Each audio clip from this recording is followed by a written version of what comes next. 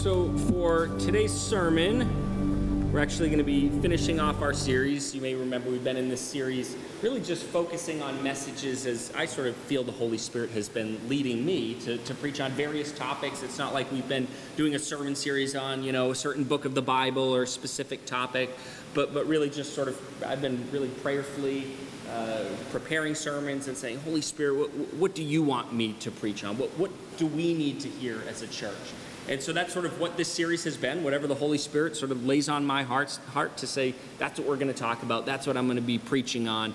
And so we've been doing that for a while now, and we're actually going to finish up that series today, and then tomorrow we'll start a new sermon series.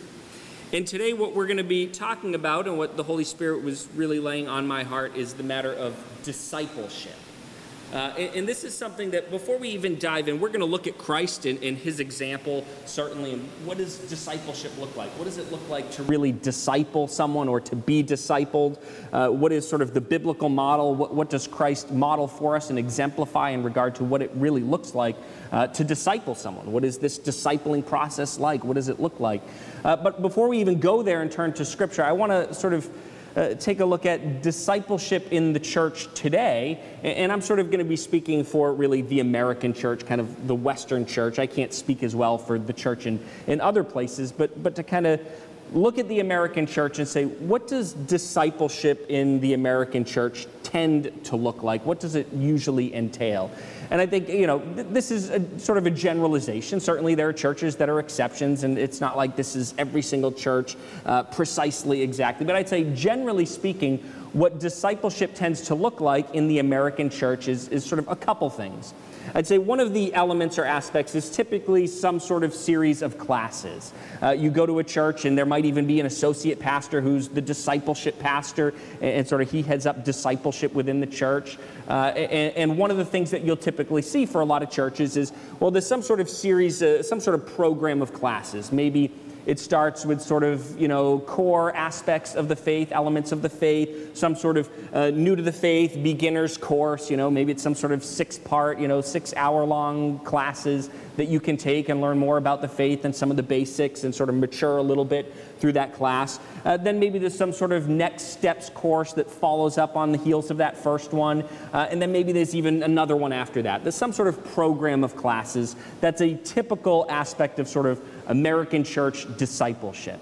I'd say another element of discipleship in the American church tends to be small groups. Again, if you have a discipleship pastor, probably small groups is under that. And the idea is sort of, this is where discipleship is going to take place in the church, in these small groups. And so I'd say that tends to be the picture of sort of discipleship, these classes and these small group Bible studies where you have these small groups and they look at God's Word and talk about it and learn through that. I'd also say sort of a part of discipleship in the church would also be encouraging people sort of on their own, hoping that they'll actually do it. Doesn't mean that there's real follow-up with regard to this, but also encouraging people to just sort of regularly, daily be in their Bibles, reading God's Word. And I'd say that's sort of the picture of discipleship in the church. Encouraging people to be in the Bible on their own, in their own time. Some sort of series of classes to kind of educate people and grow them in the faith a bit, and small groups. That's sort of discipleship. Again, there are exceptions, but I'm sort of giving a generalization. And I'm certainly not going to say that those are bad things, but I want to say, well, is that sort of the picture of discipleship that we see in Scripture? If we look at Jesus and look at him and what he models for what it is to disciple, to mature people in the faith, as we look at his example, and he had disciples, you think of whether it's the 12 or sort of the 70 or 72, and certainly there were others who followed him, right? What do we see in regard to his example of discipling? What does this look like? Is it a series of sort of, classes, sort of a beginner's class and next step and something else? Is it just sort of, we'll meet once a week and we'll have this small group Bible study and do that, or just sort of telling them, read God's Word from time to time, do that sort of thing on your own? Is that the biblical model for discipleship? And what I'm going to say is it's not. Not that those things are bad, but I would say that those things should be add-ons to what is a biblical model of discipleship. Just to have some classes, to have small groups, is not intrinsically in and of itself biblical discipleship, but those are good add-ons. But what I want to do now is dive into Scripture and say, so what is biblical discipleship? What does it look like? Jesus sets the perfect example. He has, think of in particular the 12 disciples, and he disciples them. Well, what does he do? Let's follow our master's example and say, well, what is the pattern he has set for us in regard to discipleship? And then we ought to follow that example that he has set for us. So that's what we're going to do, and we're going to look at a bunch of scriptures. If you got your bulletin there, you can even look and see all those scriptures and maybe be like marking them in your Bible so you're ready to turn there. I want to start here with actually the Great Commission. So we're going to turn to Matthew chapter 28, verses 18 through 20. And probably most people would be thinking, is this discipleship we're talking about at this point, or is this evangelism? Generally, you think of the Great Commission, you think of, we always use that passage for evangelism. That's sort of the main sort of use of that passage. If you think of when a pastor's preaching on the Great Commission, expect it to be about evangelism. And there's certainly good reason for that, but I'd say it's also about discipleship. And let me read this passage for us. Matthew 28, verses 18 through 20 says, "And Jesus came and said to them," speaking to the disciples, "All authority in heaven and on earth has been given to me. Go therefore and make disciples of all nations, baptizing them in the name of the Father and of the Son and of the Holy Spirit, teaching them to observe all that I have commanded you. And behold, I am with you always to the end of the age." So Jesus here gives his disciples this great commission, right? This great commission. That's why we call it the Great Commission. Sort of these rather final parting words and this mission that he is giving to them. It's Jesus' own mission, but he invites them into this mission, and he gives them this great commission. And what does he say? Go and make disciples of all nations.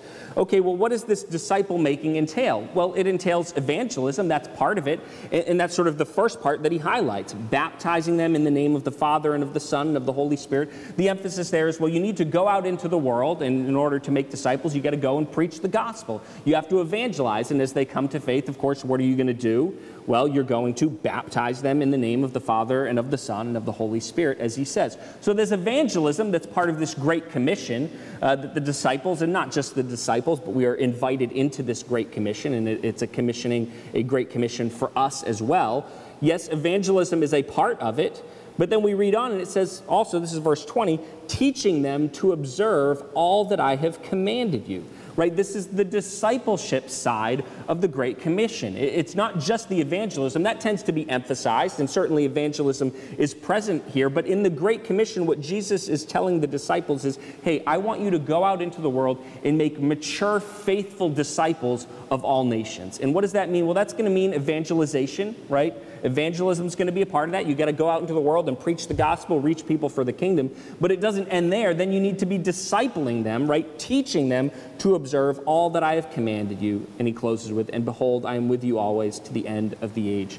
And so, first of all, I want to establish here the importance of discipleship. Before we even go and talk about Jesus and the example that he sets for us, we see here the great importance of discipleship. Again, we have sort of these parting words of Jesus, this final great commission. Hey, disciples, this is what I am giving you as a task, as a mission to do. It's Jesus' own mission, but he says, I'm going to invite you into this to have a share in it. And here's the mission. Yes, to go and do evangelism, but also to disciple, to go and make mature, faithful disciples of Christ, which means, yes, evangelism, reaching them with the gospel message, but then teaching them as well, training them, right? Teaching them to observe all that I have commanded you. There's that discipleship that's also at the core of this Great Commission. And so it is so important. This Great Commission that we have been given involves discipleship. And so we need to take it seriously and say this needs to be a priority in Christ's church, that not just evangelism, does that need to take place, but also discipleship.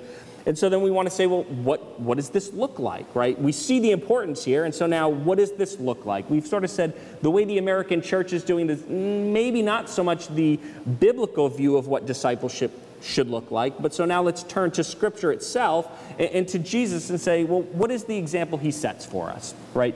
He discipled the disciples, he discipled others as well, but at the core we think of the 12 disciples. And what is the example that we see there, right? What is Jesus' own pattern of discipleship that then we should be following his example, his pattern? And I want to highlight certain elements of discipleship as modeled by Christ. This isn't going to be like all exhaustive, and I'm going to touch upon every element that you could possibly speak of in regard to discipleship and what Jesus has modeled. I'm just sort of highlighting certain points. I can't do it all in one sermon. But one thing that is certainly at the heart of real, faithful, biblical discipleship as modeled by Christ is the idea of association. He spent time with his disciples. He lived life with them. Discipleship wasn't something that was just, it took place in a classroom that was scheduled once a week at this time. Again, I'm not saying that classes can't be okay and beneficial and a nice add-on, but that doesn't make up, it's not like classes in and of itself is discipleship, right? But rather, discipleship is something that involves profound, significant association. It's just sort of life on life, engaging in life together, this profound association. And we see this even before turning to specific scriptures, which we will, just sort of off the top of your head. If you just sort of think through reading the Gospels, it's like wherever Jesus goes, there are the disciples. They're right there with him, following him wherever he goes, living life together. And so what happens in these situations is if you're just living life together as this discipling is taking place, then the teaching, it's not just at scheduled times as you gather in a classroom, but as just sort of real life stuff just comes up and just happens. You get to teach in that moment using those real life circumstances, and it's so much more powerful and memorable and impactful when it's sort of a real-life teaching moment rather than a little more sterile in the classroom. Not that there isn't a place for classroom teaching, but it comes so much more alive when it's all the more, in a sense, almost tangible before you, real-life circumstances. And so you get to be able to do that when you're associating in that discipleship relationship, when there's that life-on-life discipleship that's happening. And in regard to scriptures, again, you see it all over the Gospels. It's just wherever Jesus is, the disciples are. It's quite clear that it's almost like 24/7 that they're just together. And as life happens, as things just come up, Jesus just teaches. He trains the disciples in everyday moments that happen. But we even see right at the outset, as Jesus calls the disciples, we see, in a sense, what this discipling relationship is going to look like and the profound association and sort of life-on-life aspect to this discipleship. And so I want to read for us here a couple passages. They're both from the Gospel of Mark. The first is chapter 1, verses 16 through 20, and here's what it says. Passing alongside the Sea of Galilee, he, speaking of Jesus here, saw Simon and Andrew, the brother of Simon, casting a net into the sea, for they were fishermen. And Jesus said to them, "Follow me, and I will make you become fishers of men." And immediately they left their nets and followed him. And going on a little farther, he saw James, the son of Zebedee, and John, his brother, who were in their boat mending the nets. And immediately he called them, and they left their father Zebedee in the boat with the hired servants and followed him. Now I'm going to fast forward just a little bit in Mark to chapter 2, verses 13 and 14. Here's what it says. He, again, speaking of Jesus, he went out again beside the sea, and all the crowd was coming to him, and he was teaching them. And as he passed by, he saw Levi, the son of Alphaeus, sitting at the tax booth, and he said to him, "Follow me." And he rose and followed him. Where you even think as Jesus calls the disciples, he doesn't say, "Come and show up at this place Wednesday nights, 7 to 9 p.m. We're going to have a class. It's going to be awesome discipleship. It's going to be great." But he says, no, come and follow me, right? This is what to be discipled was going to look like. They were just going to follow him wherever he went. 24/7, wherever Jesus was, they were his disciples, and they were just going to follow him and be present. That was sort of fundamental and at the core of this discipling relationship, that they were just to be with him. That's what he says when he calls them. Come. Follow me. Come with me. Be with me. And I will be your master. You will be my student, and I will train you every moment of every day as you're just sort of following very literally in my footsteps. As you're present with me, I will be discipling you and training you. Now, certainly also in that statement of follow me is the element of sort of be my follower in the sense of you're going to follow my teaching and so forth and so on. That's also present in that, but thoroughly present is sort of what the relationship would look like in a very literal sense of they're just going to follow him. Right? He walks by and he says, "Follow me," and that's what they were going to do. Very literally, wherever he went, they were going to be there, and he would be their master. He would disciple them. He would train them. and they would be his students, his disciples. That was just fundamental to that discipling relationship. It was to follow. It was to be present with. And as you're present with the discipler, with Jesus himself here, the master, there was going to be the discipling, the training, the teaching that would take place in that. Right? This association, it's just sort of fundamental to the discipling relationship. And I'd say it is this association and profound association. You could look at this and say, well, in our lives today, can we really live out to the same extent what the disciples did with Jesus 24/7? You could say, I have a job, and I have other responsibilities. I can't be 24/7 with someone who's discipling me, or I can't disciple someone else and be with them 24/7. I understand that situations are a little different, but nonetheless, there needs to be a profound level of association and engagement in daily life. That is the standard that Jesus set here, that there needs to be significant, profound, life-on-life engagement if we're really going to call this biblical discipleship. And I'd say that it's this association that probably most makes the American church sort of want to push back on real biblical discipleship. And in a sense, we've then said, because we don't like the idea of this profound association that's a part of biblical discipleship, let's replace it with other easier things, such as classes or small groups, something that I can sort of schedule at certain times. And yes, I'll have to be there for that time, but then the rest of my life can sort of be my time. I can do with it as I please.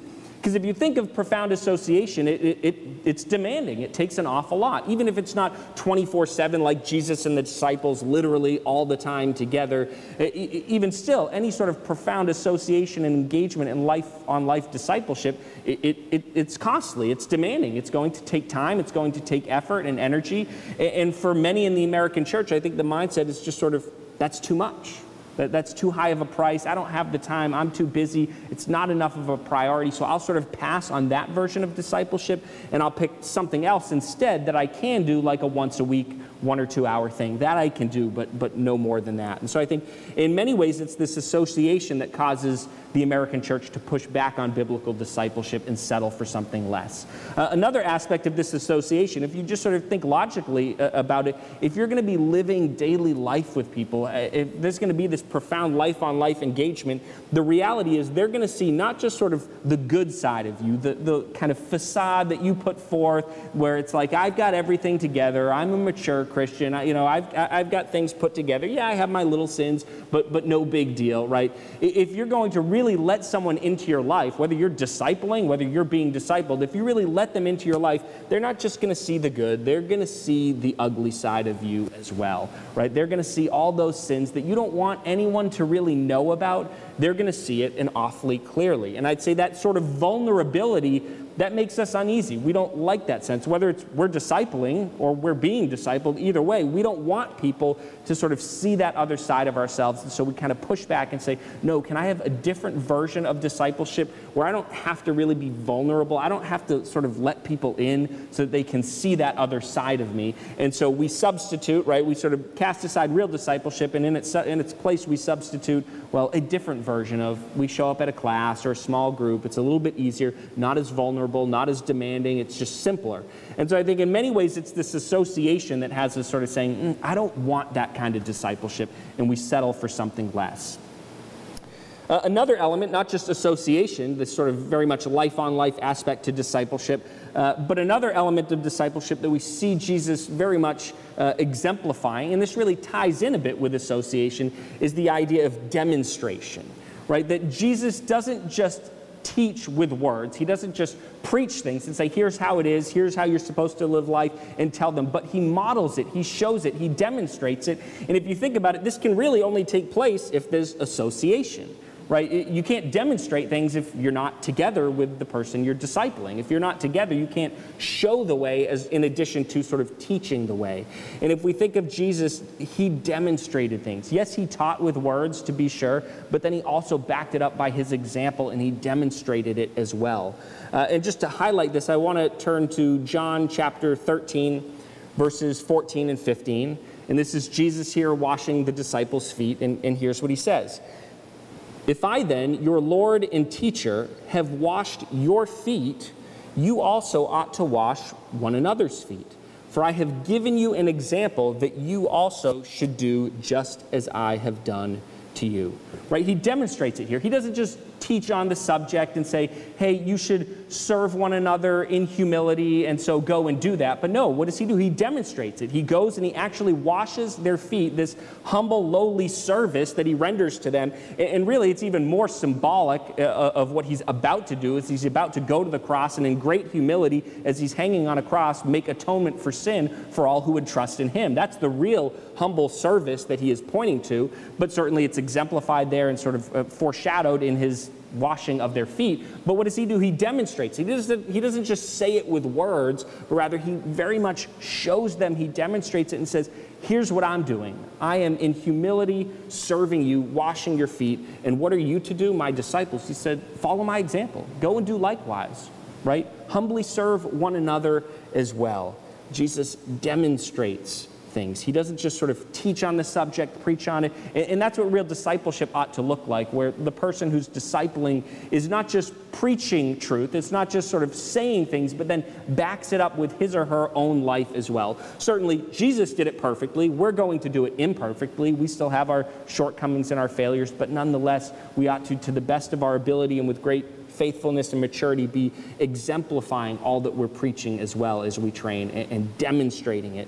And even as we think of the Great Commission itself, as we think of sort of demonstrating things, right? Let's go back to the Great Commission. What does Jesus do here, right? Matthew 28, verses 18 through 20 says, and Jesus came and said to them, all authority in heaven and on earth has been given to me. Go therefore and make disciples of all nations, baptizing them in the name of the Father and of the Son and of the Holy Spirit, teaching them to observe all that I have commanded you. And behold, I am with you always to the end of the age. As Jesus is giving this command, this great commission, again, it's not just something that he tells them to do, but it's something he has demonstrated. Again, sort of reinforcing this idea of demonstration. This isn't just sort of a matter of words, but for the last roughly 3 years, Jesus has been demonstrating day in and day out how to do this, right? He doesn't just sort of give them this command and say, hey, here's this great commission. You got to go and evangelize. You got to go and disciple. Hopefully you can kind of figure that all out and piece it together and do all right. No, he has been demonstrating what that looks like for roughly 3 years. Right? If you think about it, the whole of his ministry, at the heart of it is evangelization, proclaiming the kingdom of God, the truth of the gospel, and discipling. And so the disciples here aren't sort of left on their own to go and live out this command that they have been given with words, but they realize there's been an example that has been set for them. Christ has demonstrated this each and every day. Again, and that's because of this profound association where there's just sort of life-on-life discipleship taking place, where every day he's demonstrating how to live out the Great Commission. So then at the end, when he gives them the Great Commission, they know exactly what that looks like because they've seen it every single day of their lives under the discipleship of Christ. So we see association, we see demonstration. Also what we see is an element, a core element of discipleship as modeled by Jesus is delegation, right? Ultimately, and this is something that I know for those who maybe are in a position of discipling can make one uneasy, the feeling of sort of having to delegate work. And I can certainly be one who likes things sort of my way. My way's the right way, and this is how I want things done. And the idea of sort of putting that in someone else's hands and then they're going to run with it can be unsettling for certainly a lot of people, myself included. And yet, what did Jesus do? Even in spite of all sorts of shortcomings and failures on the part of the disciples, he delegated work. That's just part of the training process. Yes, you teach things. Yes, you demonstrate, but at some point you need to now go out and just sort of send them out and give them work to do and delegate. And that's part of the learning and training process, part of the discipleship process. And Jesus does that. And I want to turn to a couple passages here just to highlight this. One of them is Matthew chapter 10, verses 1 through 8. And here's what it says. Jesus called his 12 disciples to him and gave them authority to drive out impure spirits and to heal every disease and sickness. These are the names of the 12 apostles. First, Simon, who is called Peter, and his brother Andrew, James, son of Zebedee, and his brother John, Philip and Bartholomew, Thomas and Matthew, the tax collector, James, son of Alphaeus, and Thaddeus, Simon the zealot, and Judas Iscariot, who betrayed him. These 12 Jesus sent out with the following instructions. Do not go among the Gentiles or enter any town of the Samaritans. Go rather to the lost sheep of Israel. As you go, proclaim this message. The kingdom of heaven has come near. Heal the sick, raise the dead, cleanse those who have leprosy, drive out demons. Freely you have received, freely give.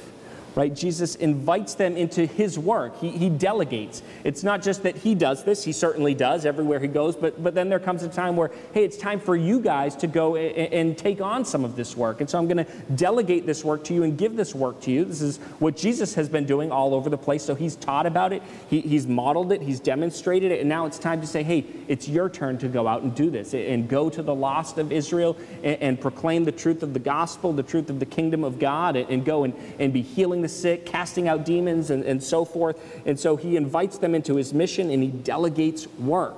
We see this elsewhere also in John chapter 4, verses 1 through 3. It says, "Now when Jesus learned that the Pharisees had heard that Jesus was making and baptizing more disciples than John, although Jesus himself did not baptize, but only his disciples, he left Judea and departed again for Galilee."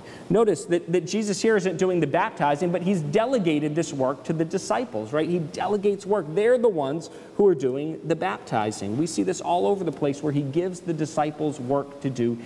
He certainly delegates work to them. And that's part of the training process, right? It's not just sort of the teaching and you model it and you demonstrate it, but then there comes a time as well where you need to delegate it and you learn just through experience. Yes, there'll be successes. At times there'll be failures, but those are teaching opportunities and learning opportunities as well as a part of the discipleship process.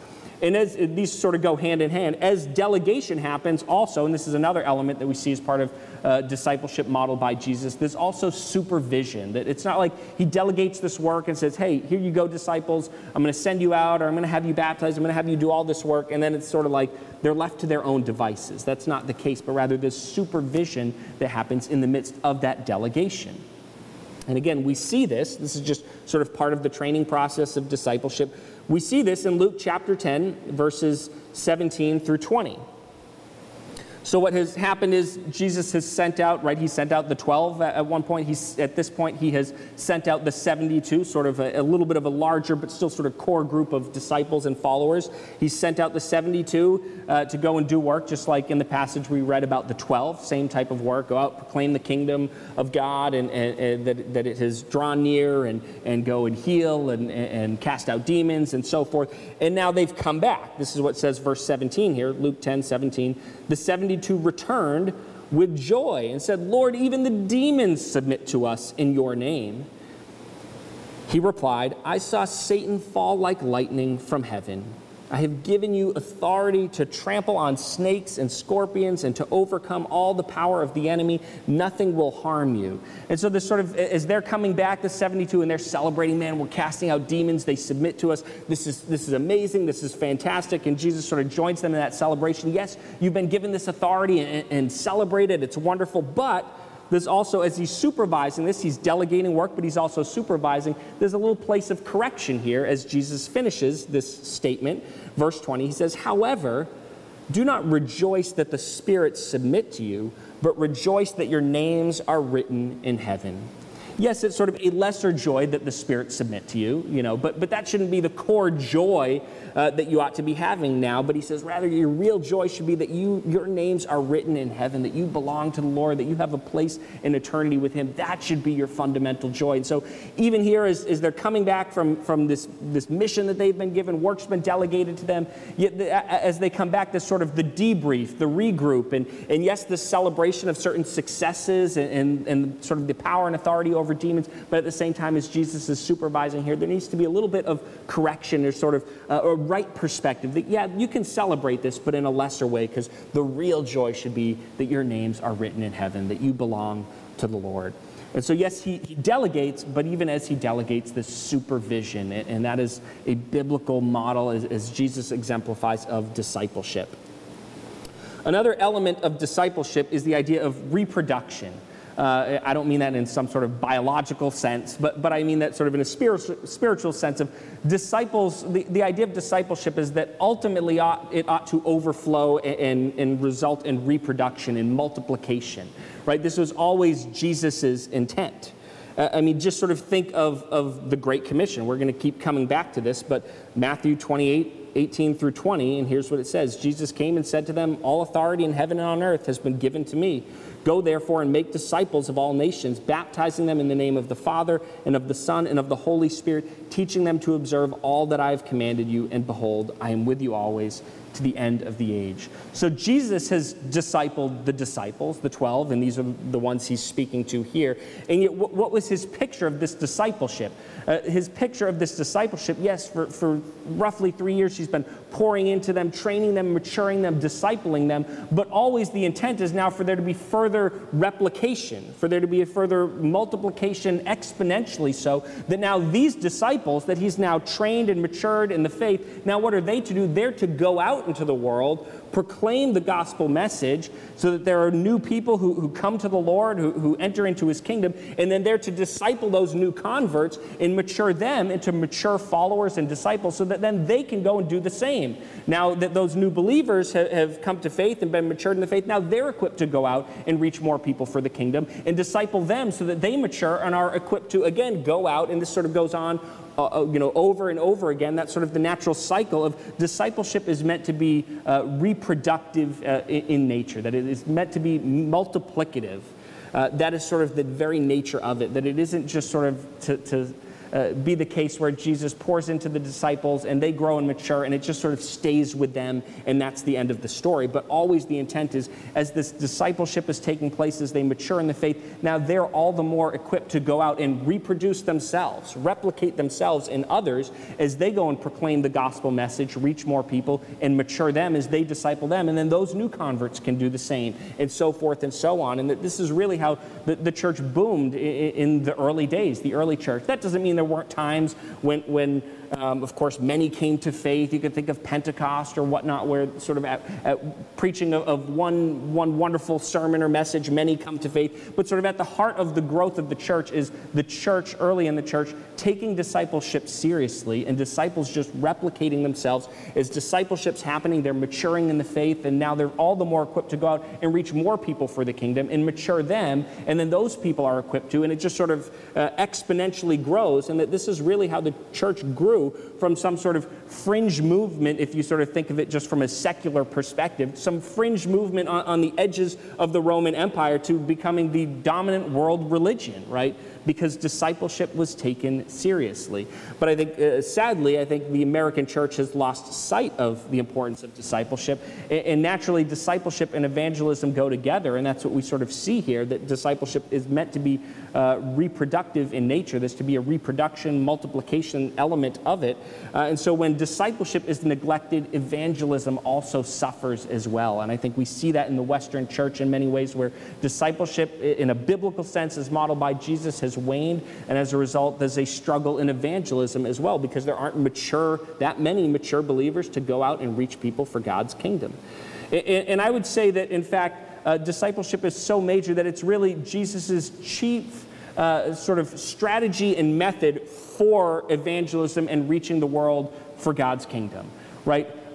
If you think about it, at the end of Jesus's ministry, you think of his earthly ministry, how many followers did he really have? Was his intent here in his earthly ministry, those 3 years of sort of his public ministry, was his intent to reach a massive number of followers, 1 million people, but not really have much depth to that sort of spiritual life there, that they're just sort of a bunch of immature believers and they're not able to replicate themselves and share the faith and sort of grow the church, and then it just peters out? I would say that it wasn't his methodology, but rather his core methodology. While yes, at times he preached to the masses, most fundamentally his core approach to ultimately reaching the world for his kingdom was pouring into, in a great and significant way, a small number of followers. Whether you want to think of the 12, you could even expand that into the 72 as well, but sort of those core followers of his, that was his fundamental approach to reaching the world with the gospel, was pour into a smaller number, really mature them so that then they can continue on Christ's work after he's gone to the Father, and they can reach more people, who in turn can reach more people, and so forth and so on. And discipleship is at the heart of this evangelistic approach. And in fact, if we think about it, I'm going to read for us Acts chapter 1, verse 15. We realize that at the end of Jesus' ministry, after his death, his resurrection, how many faithful followers were there really? And we sort of see it in a sense here in Acts chapter 1, verse 15. It says, "In those days, Peter stood up among the brothers. The company of persons was in all about 120. Now, this was in the context of sort of replacing Judas, right? He betrayed the Lord, and so now it's down to the 11, and so we have to replace him, and Matthias winds up being chosen. But what we see here is sort of the core of the brothers is just 120. Now, I want to be fair. That doesn't mean that that was the whole number of all who were followers of Christ at that time, because Paul certainly mentions that at even just one time, the resurrected Lord Jesus appeared to over 500 of the brothers at just one time. So clearly there were more than 500 faithful followers of the Lord. Whether that means there were 600, 700, 800, 1,000, maybe 2,000, probably you wouldn't go much more than that. But at the core, and that's what you see here, sort of this core group of the faithful, it's 120. It's not some large group. You'd think, the whole area, Judea, Galilee, the area of Palestine, it was just sort of all abuzz about this Jesus guy, and everyone was all about him. He was all the rage. They were going out to hear him preach, even out in the wilderness. You would think that after 3 years of that, you might have more than 120 core followers, or a little over 500 or 1,000 who could really be called followers.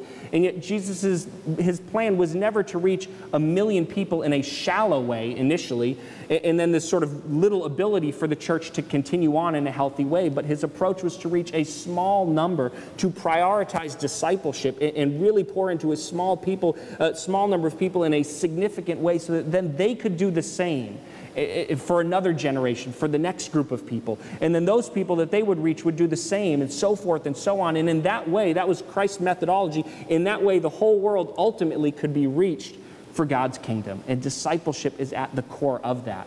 And so certainly we have to emphasize, as we think of discipleship, that there needs to be a sort of evangelistic side to it, and sort of a view of it being reproductive in nature. That discipleship, the idea is not just, hey, I'm discipling you for your sake and your sake alone, but as you mature in the faith, as this discipling takes place, now there's an equipping to go and do evangelism and do it faithfully and reproduce, and for more and more people to become more faithful followers and disciples of the Lord. And so there's very much a reproductive nature to discipleship as modeled by Christ. It was part of his plan from the beginning. One more element that I want to talk about, not that you couldn't go talking about many more, but I want to highlight one more point in this sermon, and it's that the discipleship of Jesus, as he's discipling the disciples, it is holistic in nature. And I think oftentimes as we think of discipleship in the American church, it's sort of all too often one-sided. And it can be one-sided in different ways for different churches. Some churches might be very much intellectual, and discipleship tends to be just about understanding more and more facts of the faith. Other churches might be more all about sort of the actions and the works, that we need to do all sorts of actions and deeds to help our neighbor and so forth and so on. But there isn't sort of the mind and intellect behind that, and a full understanding of the truth of God's word. Maybe there's a heart that's present in those works, or maybe it's just going through the motions. Oftentimes, I think for churches, when it comes to discipleship, it may deal with sort of certain elements of what it is to follow Christ and be faithful to him, but not holistic of all that it is that we're called to as followers of the Lord, as disciples of Christ. And so I'd say oftentimes in churches, discipleship is one-sided, but it really needs to be holistic. It needs to address sort of the mind, the heart, the hands, sort of the intellect, sort of the heart, the emotions, the core of a person, but also the actions. It needs to involve and engage the whole of the person and be holistic in that sense. It also needs to be holistic in the sense of speaking to all of what it is to follow Christ faithfully, not just certain issues that maybe you want to particularly emphasize in a church, or what sort of comes naturally, but sort of all of what we're called to as followers of Christ and living faithfully unto him in godly lives needs to speak to the totality of that. And we see Jesus exemplifying this holistic nature of discipleship. And we see it, I want to read first for us Matthew chapter 5, and this is verses 21 and 22, and I'll read it for us. This is part of the Sermon on the Mount, and Jesus says, "You have heard that it was said to the people long ago, 'You shall not murder, and anyone who murders will be subject to judgment. But I tell you that anyone who is angry with a brother or sister will be subject to judgment. Again, anyone who says to a brother or sister, Raka, And that means, sort of loosely translated, fool. It literally means sort of empty one, kind of like empty-headed. You got nothing up in there in your brain. You know, you're a numbskull. You're a fool. You're an idiot. Anyone who says to a brother, Raka, is answerable to the court. And anyone who says, you fool, will be in danger of the fire of hell. And so here you see, just in these couple verses, sort of the holistic teaching of Jesus in regard to sort of head, heart, hands. Certainly he's dealing with the mind and helping to explain, hey, you guys have this sense of outward actions being sin. If someone goes and they murder, that's a sin, and they're sort of liable to judgment. But you've lost sight of the fact that even the heart attitude behind that action of murder, that sort of hateful anger and rage behind that drives one to murder, that's sin as well. And so this intellectual teaching here, for those he's speaking to here, which is the disciples at first, but then the crowds kind of gather around. And so he's saying, sin isn't just sort of the outward action, but even what's in the heart is sin. If you have this hateful anger and rage toward your brother or sister, that's sin as well. And so this intellectual teaching there to help them understand that reality, but he's also very much speaking to the heart as well, and not just sort of dealing with matters of the heart, sort of anger in the heart, but also sort of speaking to people's hearts. And his goal is clearly for those he's speaking to, in a sense, sort of be cut to the heart as they're hearing this message that he's preaching on. That they would, as he's saying this, as he's teaching on this, that they would realize, I'm like that. I have hateful anger in my heart toward maybe a friend or a former friend, and maybe not anymore a friend, or maybe toward a neighbor or toward a family member, and that describes me. And I never thought that I was sinful because of that, because at least I wasn't murdering or doing those outward actions. But now I realize that is sin in my heart, and sort of to be cut to the heart and to respond with repentance over that sin, right? That's sort of Jesus' intent here, not just sort of speaking to the mind, the intellect to understand the truth, but also sort of speaking to the heart so that they be cut to the heart over sin within them and repent of it. But not only that, he speaks to actions as well, and not just the action of murder that can flow out of that sort of heart attitude of this hateful anger, but even other actions that might be less than murder, but still sinful actions of sort of lashing out in anger and calling someone a fool, an idiot, that sort of a thing. He's saying that type of action flowing out of that heart is also sin. And so here in just 2 verses, right, he's speaking to the head, the heart, the hands, the whole of the person. It's very much holistic teaching. It's not just about the mind, or not just about the heart, or not just about the actions, but he speaks to all of it together, even in just 2 verses. We also see the holistic nature of Jesus' discipling in the sense of speaking to all of what it is to follow Christ. And again, we see this, we're going to turn back to the Great Commission. Certainly exemplified this in his own life as he discipled, but even as he sort of passes the torch in some sense to the disciples to go out and make disciples of all nations, as he gives them this Great Commission, right? He speaks to the holistic nature of discipleship and says that, in regard to discipleship, you can't just be teaching part of what it is to be a follower of Christ and obey him, but you have to speak to all of what it is. And he says here, right, and Jesus came and said to them, all authority in heaven and on earth has been given to me. Go therefore and make disciples of all nations, baptizing them in the name of the Father and of the Son and of the Holy Spirit, teaching them to observe all that I have commanded you. And behold, I am with you always to the end of the age. Right? Not, hey, this is your mission as you go out and you evangelize and then you disciple people. As you're discipling, this commissioning upon you that Christ gives, he's saying it's not like teach them to observe some of what I have commanded, just sort of a partial teaching. But no, he says, teaching them to observe all that I have commanded you, right? There's a holistic nature. It incorporates all of it. All of what it is to be a follower of Christ, to live a godly life. Teach them that. Teach them the whole of what it is to observe all that I have commanded you. Right? So there's a holistic nature to discipleship, and all too often discipleship can sort of be one-sided, leaning towards one element and not sort of the other. And so very much discipleship, as modeled by Christ, is holistic in its nature. So just sort of to recap as we think about it, discipleship it involves, as modeled by Christ, looking at sort of the biblical example of discipleship, which all too often I think the church fails to live out, but looking at Christ's example, it involves association, demonstration, delegation, supervision, reproduction, and it's holistic in nature. And again, you could go on and on talking about all sorts of other elements and characteristics of discipleship as modeled by Christ, but I wanted to at least highlight those and sort of now kind of to move on to application and say, well, so what's our takeaway? And sort of to put it simply, it's, well, let's take discipleship seriously. Let's sort of recognize the American church's failure in regard to discipleship, that we've sort of replaced real biblical discipleship with something that's far less than. It's easier, it's more comfortable, and that's why we've sort of replaced real discipleship with it, but it's not really doing the job. It's not really accomplishing what God intends, what Christ intends in real discipleship, maturing the body of believers. And so let's say, hey, we need to take discipleship seriously, and that means what? It's going to mean for those of us who are mature, and if God's calling us to do this, to disciple others.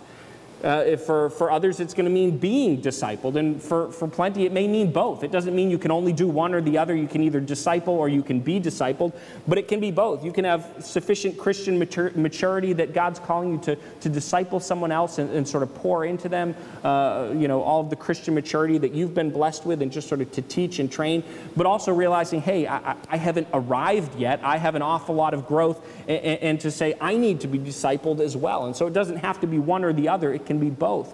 But to say, let's take discipleship seriously, let's be discipled, let's disciple others. Now you might say, that association thing, Pastor Steve, I'm still a little concerned about that. It sounds awfully demanding, and that level of vulnerability, I'm just not comfortable with that. I'd say we can sort of work our way up to the biblical model. You don't have to necessarily jump in head first, but even if you're a little hesitant, it's like, work's demanding and home life, and do I really have time for this? I'd say even if you're not ready to step in fully, at least take beginning steps toward discipling and being discipled and really making this a priority. And let's live this out at New Hope Chapel. And I want to give another specific application, and it's this. This is something that I've been talking about with the elders, and we really want to prioritize discipleship here. And also understanding our struggles with evangelism as a church, recognizing too, as we talked about, that they naturally go hand in hand. All too often we sort of think of discipleship and evangelism as though they're opposites in a sense. One sort of within the church, the other's outreach,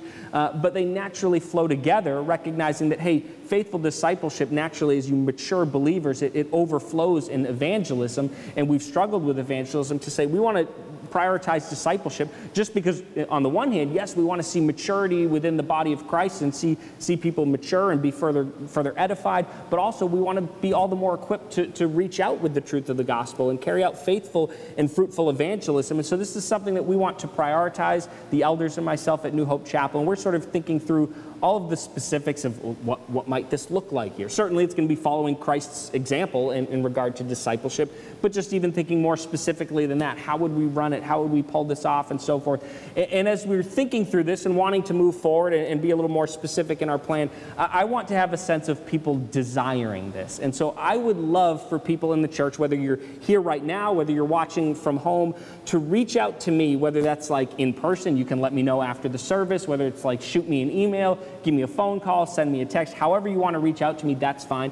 But let me know if you might be interested. You don't have to think like you're signing up for this now and sort of like now you're committing. But if you're just even in any way, even if you're still on the fence, interested in some sort of serious and intentional discipleship, whether that's discipling someone else, whether that's being discipled, maybe it's both at the same time, saying, hey, I think I can disciple, but I want to be discipled as well. Let me know, and let me know specifically whether it's being discipled or discipling someone else or both. Let me know that you're at least interested in considering it. And I hope that there's an outpouring of interest and people are saying, hey, I want to take this seriously. I'd love to be a part of this, whether being discipling. And hopefully we'll get a great outpouring of response and people would really be interested. And that's just reinforcement then for me and for the elders to say we need to move forward and take this seriously and be more intentional in regard to discipleship rather than just sort of hoping that it happens among the body of believers here. So that's our last application, right? First of all, do it. Disciple, be disciple, take discipleship seriously, but also please reach out to me. Let me know if you would be interested in any sort of intentional discipleship. And now let's close this message with a word of prayer. Lord God, Lord Jesus, thank you for your example in regard to discipleship. It's all too easy for us to stray and water down what real discipleship is, and yet right before us in your word, we have the perfect example of what it is to disciple, what that looks like. And it's your example, Lord Jesus, and may we see it. May we say that's what we need in our lives, in our church. And I don't mean just New Hope Chapel, but the church in our country and all across the globe. We need that real, faithful, biblical discipleship as modeled by you, that the church might grow and be strengthened and edified. And as the church matures all over the face of the earth, then this further equipping to go out and replicate and reach more people for the kingdom and disciple them so that then they can go out and do the same and reach more people, Lord. And so we pray, Lord, we first thank you just for your example. And we pray that your church everywhere would take discipleship seriously, Lord. And specifically here at New Hope Chapel, may there just be an outpouring of interest in saying, yes, I want to be discipled, or I want to disciple with great intentionality, because it's what you have called us to do, what you've called your church to do and to take seriously, that the church might be edified and grow in depth and number as well, Lord, as it overflows in evangelism. And may you just work in us and through us, Lord, as we seek to be intentional in discipleship. May you be at work in that discipleship process, growing and maturing us, molding us ever increasingly into your likeness, Lord Jesus, that we might all the more glorify you in our lives, and that we might all the more faithfully reach out with the truth of the gospel for you, for your kingdom. In Christ's name we pray. Amen.